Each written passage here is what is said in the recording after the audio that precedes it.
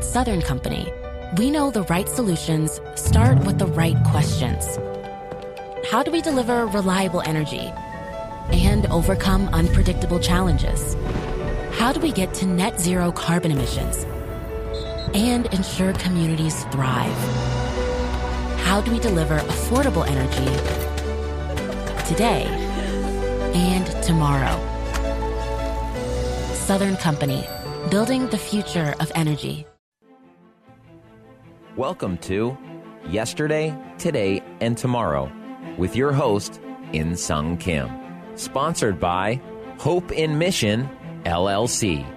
To connect with the show, go to insungkim.org. That's INSEONGKIM.org. Or listen to InSung on oneplace.com. And now it's time for Yesterday, Today, and Tomorrow with your host, In Sung Kim. Hello, this is In Sung Kim from Yesterday, Today, and Tomorrow. We are having the second program with Cathi Herrod, President of Center for Arizona Policy, today.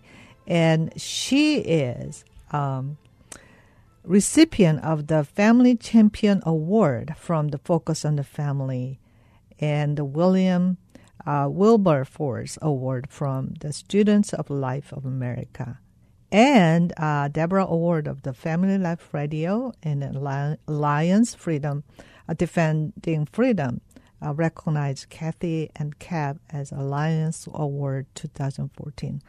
And thank you so much for serving Arizona. Well, it's a blessing and a privilege. Thank you. Thank you.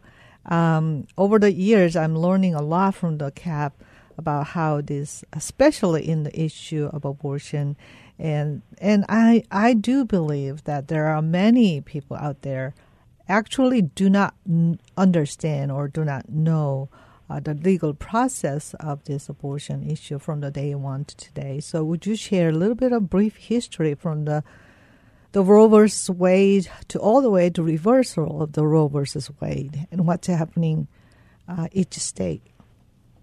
Sure.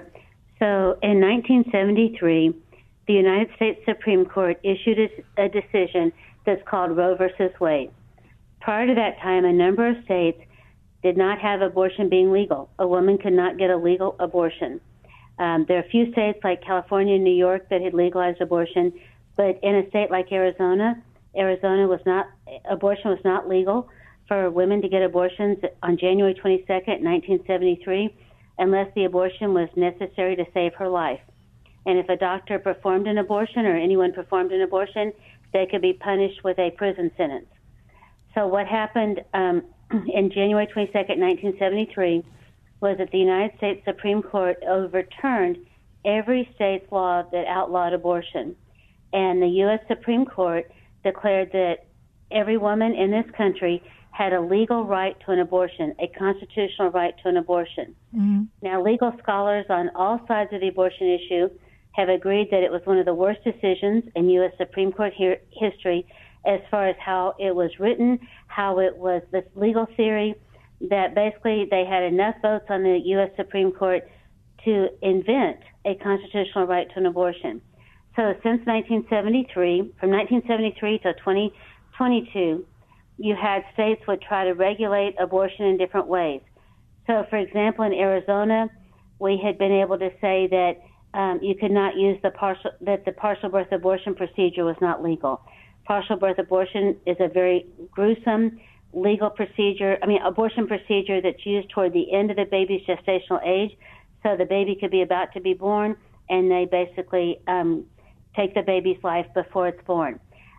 We've been able to do things like require health and safety regulations for abortion clinics, that before a woman has an abortion, she has a 24-hour waiting period where she has to be given an ultrasound. She has a right to view that ultrasound. She has to be told about the risk of the abortion procedure, what her alternatives are, and then have 24 hours to think about it. Parents have a right to give their consent to their minor daughter getting an abortion, or the daughter has to go to court and get what's called a court order to have the abortion. In more recent years, the Arizona legislature passed a law that said that no abortions could happen in our state after 15 weeks gestational age. So that means that when a woman's pregnant, that her unborn child cannot be older than 15 weeks in utero inside the mother. The mother can't get an abortion after 15 weeks. So we've had a mother can't get an abortion simply because of the baby's race or sex. So we've had a number of pro-life laws that have been designed to protect the baby's life and to look out for the mother's health and safety. So what happened in 2022 was that the state of Mississippi had passed a law that outlawed abortions after 15 weeks, just like what Arizona has today. When Mississippi did that, and it was challenged in court and in federal court, and the U.S. Supreme Court had to decide whether they upheld Mississippi's 15-week law, and Mississippi asked the court, the U.S. Supreme Court, to overturn its Roe versus Wade decision. And so that's what the U.S. Supreme Court did on June 24th, 2022. The U.S. Supreme Court overturned the Roe versus Wade decision, saying that the decision on abortion laws, that there was they could not find a constitutional right for a woman to have an abortion in the U.S. Constitution, and that the decision on abortion laws was up to the people through their elected representatives. So what that means is whether it's the United States Congress and the President, because we elect those representatives, or whether it's in state legislature and governors throughout the country, that's where the decisions on abortion laws would be made. So when that decision came down, Attorney General at the time in Arizona was a man named Mark Brnovich. So the legal theory, the thinking was that, okay, when the U.S. Supreme Court issued Roe in 1973, Arizona did not have legalized abortion. We had that law that said abortion wasn't legal. So now that Roe was removed and that was no longer blocking that law from being enforced, that should mean that Arizona's law saying that abortion's not legal, not available, unless necessary to save the life of the mother, should be back in effect and be enforceable. So then Attorney General Mark Brnovich filed a motion in state court to have that law enforced. He won in Pima County Superior Court, then lost at the Arizona Court of Appeals, and now on December 12th is when the Arizona Supreme Court will determine what the abortion law is in Arizona.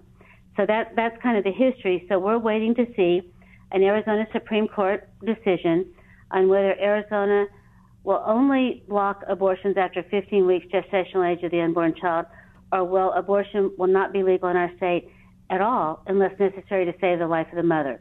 So that's kind of where we are legally on what's going on with the issue of whether abortion is going to be lawful or not in our state. But how come? So women's lives are protected is because they are allowing abortion if the life of a woman is in danger. Why the pro-choice people are preaching that we're taking all the rights away? Well, because if the pre-Roe law in Arizona goes into effect, abortion will not be legal, and a woman will not be able to get an abortion in our state unless it's necessary to save her life. And so she will have to go to a state like California or New Mexico to get a legal abortion. Now, the other side, I would say that the abortion industry, groups like Planned Parenthood, they believe, and they've advocated for years, that a woman should be able to get an abortion for any reason at any stage of her pregnancy. So whatever they may tell you, they do support abortion up until birth, and they think it's totally up to the woman on whether or not she has an abortion. And, what we say in the pro-life movement is we love them both. I'm as concerned about the woman walking into an abortion clinic as I am about her unborn child. So we want to support both woman and child and protect both of their lives. The thing, we had Roe versus Wade for almost 50 years saying abortion was legal. And we learned a lot in those years. We learned through ultrasound that unborn children, that by the time most women know that they're pregnant, a heartbeat is detectable in the unborn child. We know at what stages the unborn child can make a fist, can flip over, can smile. We see ultrasound images that clearly show the humanity of the unborn child as early as, 8, 9 weeks, maybe even 7 weeks. And so we know that the humanity of the unborn child, that it is a life separate from the mother, you simply can't deny that fact. Science proves that. But we know something else that's just as important. We know that abortion hurts women. Mm-hmm. We have statistic after statistic that shows us that women who have abortion have greater complications in subsequent pregnancies. They have a greater risk of suicide. I mean, we could go on with the complications that happen from women having abortions. A woman who has a chemical abortion, meaning that she takes abortion pills rather than have surgery, that a woman who has a chemical abortion, if she has an ectopic pregnancy and it's not discovered, her life is really endangered, even more so than it is anyway from an ectopic pregnancy. So we know that I always say, we know abortion stops the beating heart, that it takes the life of the unborn child. That's what abortion is. But we also know that abortion harms women and that abortion hurts women. Mm-hmm. And we know that we have many walking wounded among us, women who've had abortion and who have suffered greatly, either physically, physiologically or emotionally from having had that abortion. And so that's why in the pro-life movement, we want to love them both. We want to support mother and child. Almost 50 pregnancy centers are in the state of Arizona that stand ready to help women who are facing unplanned crisis pregnancies, that are there to help walk them through the pregnancy and help them once they've had their baby, whether they place the baby for adoption or decide to parent. How many Planned Parenthood is in Arizona? Today in Arizona, I believe we have 9 licensed abortion clinics, and out of those 9 abortion clinics, 3 or 4 of them are run by Planned Parenthood. Okay, and then those are producing 14,000 a year? Right. Yeah, that's the last year. I believe it was for 2021 was the last year. It was 13,998 to be exact. Wow. So even though the federal level that abortion is banned, and here in Arizona, there's nothing changed. Well, not yet. But even at the federal law does not prohibit abortion. So there's not any federal law that the federal laws only prohibit like partial birth abortions and require that a baby that's been born alive following an abortion has to be given appropriate medical care. So we have state and federal laws that go to that. But there's no federal law federal law still allows the states to decide and does not make abortions generally illegal.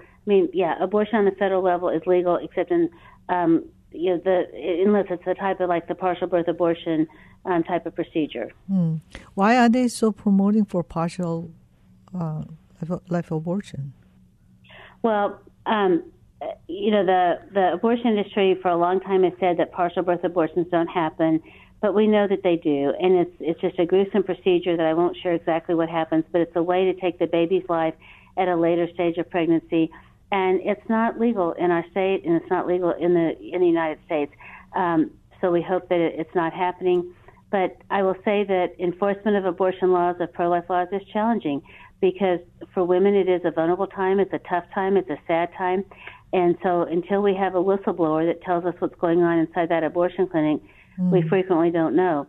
That's why it's so important what Abby Johnson did with her book Unplanned and her movie Unplanned, because she exposed the abortion industry's dirty little secrets and how they treat women. And, really in the abortion industry, they're about making money far more than they are about providing for women's health and safety. But how come that we're afraid of the Planned Parenthood? How big is the organization, and why are we so afraid of them? Well, I wouldn't say that we're afraid of them, but I would say that Planned Parenthood has done a great job of marketing itself. They have vast sums of money, and that they have been able to scare women, I would say, into thinking lies about the abortion procedure. I don't think that they really promote adoption. I don't think that they really tell women about the risk of the procedure. And so that's been Planned Parenthood for years, that their goal is to make sure abortion's legal, and they will spend millions and millions to do it, while all at the same time they take about 500 or 600 million in taxpayer dollars nationwide every year. So if anyone advocating against the Planned Parenthood, are they getting any negative impact on lives, or is it I mean, like that's what the impression is.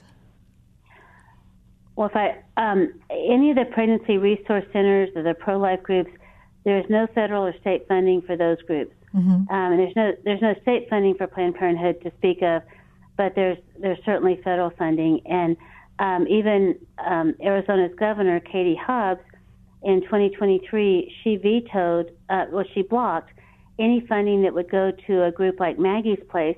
Maggie's Place is a nonprofit group that has several houses in Maricopa County. They provide housing for a homeless pregnant woman.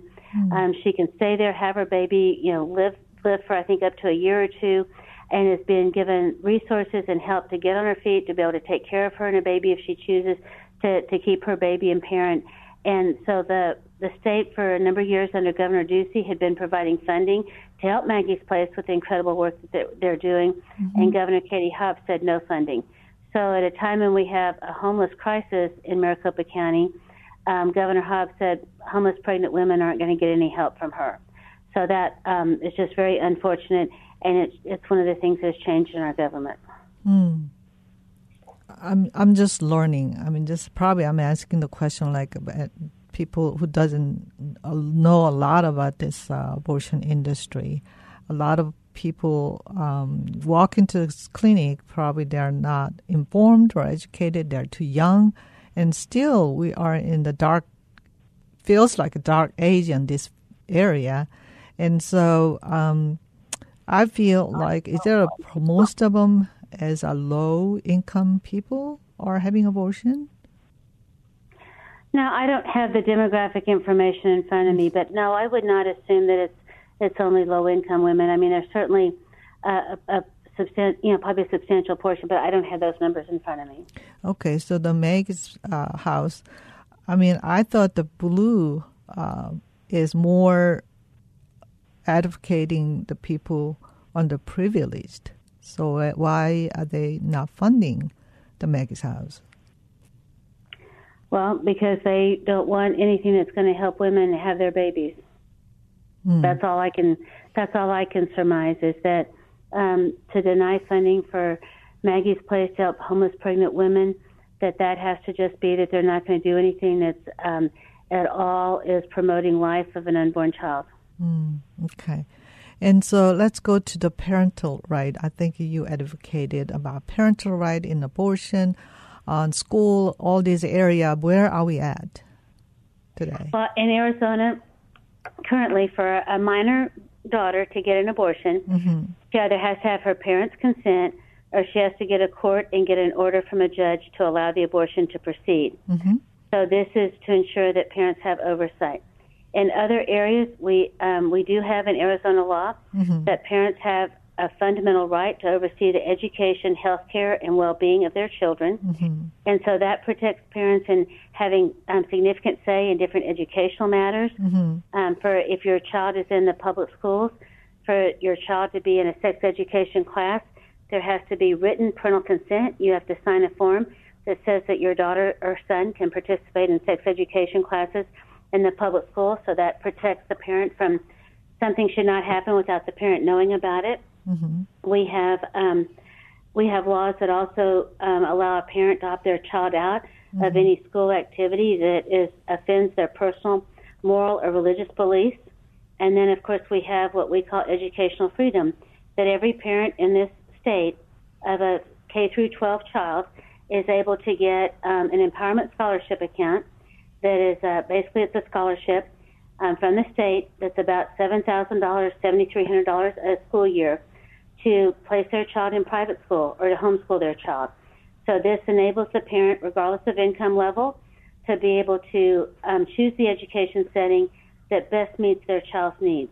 So this has really opened up opportunities for families. And, what we say at Center for Arizona Policy is how a parent educates their child is between a parent and God. And we want to support the parents in whether their choice is homeschool, private schools, charter schools, district schools, online academies, micro schools, that we're there to support the parents in choosing that education. So having empowerment scholarship accounts or having school tuition scholarships, school tuition organization scholarships have really opened up avenues for parents to be able to afford private school tuition and receive a different education for their child. And we see families who are experiencing now, they've changed their child's school and their children are blossoming. And so this is not, oftentimes it gets framed as attacking the public schools, and it's not that at all. It's simply empowering parents to help their children get the best education. And in some families, they have 3 or 4 children, they may have chosen a different school option for each one of their children. Yeah. And so this law is still protected because California looks like a parent right is totally losing at the state. Well, it's interesting that you bring up a great point. In California, and this unfortunately could happen to a parent in Arizona, someone could take your child to California, and California would get California court could grant emergency custody of a child to someone that wants to help them get gender transition surgery, puberty blockers, or hormone therapy. In Arizona law today, a minor child cannot receive gender transition surgery. So the child, it's illegal for a 15-year-old girl to have what's called top surgery and have a mastectomy.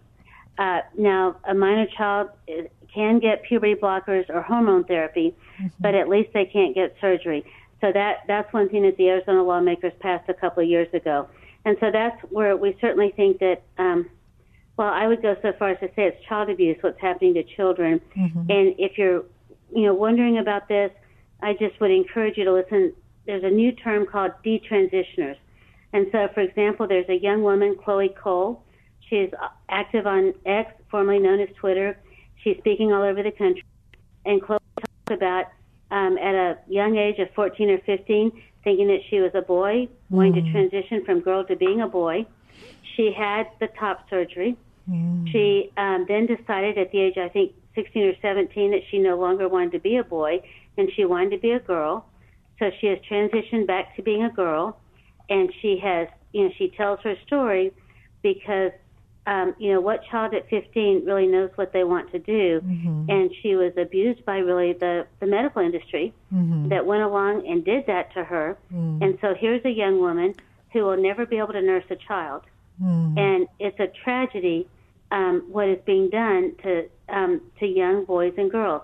And so that's why we think that at a minimum, these surgeries should not be happening until the child is 18. And so we have a podcast with CAP called Engage Arizona, and we did a podcast recently with a young woman named Kate who has a story very similar to Chloe's. So for those who wonder what's going on with this whole area, I just would encourage you to do some research and look into it. The child at 12 or 13 or 14 thinks they want to be the opposite gender. Most of the time they grow out of that and they're content being who God made them to be. And but it's very dangerous what's happening to children today and what popular culture is trying to tell children.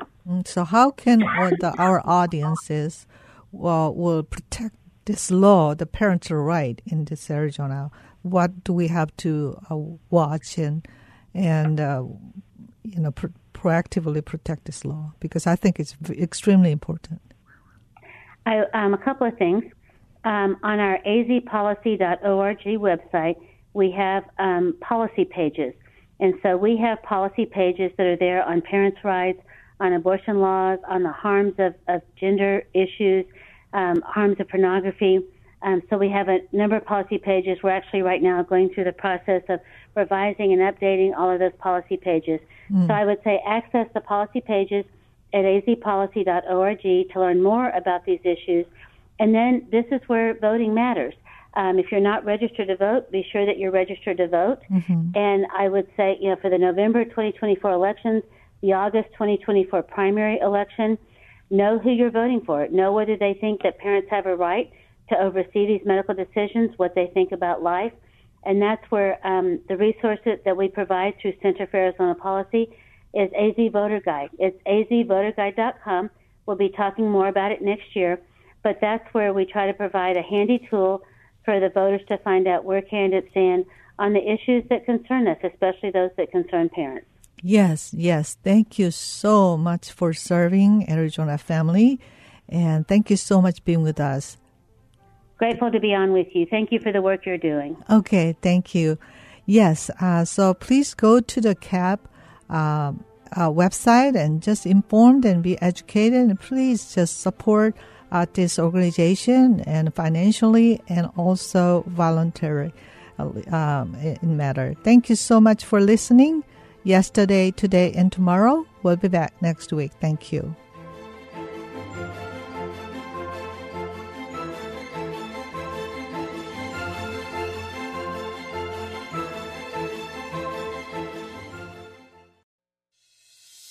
Being early is a good thing, right? The early bird gets the worm.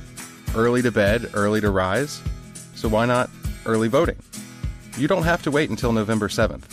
Early voting runs now through November 4th. And with all 140 seats in the Virginia House and Senate up for election, every vote counts. Visit your local registrar's office to learn more about early voting or make your voting plan at vote.virginia.gov. That's vote.virginia.gov.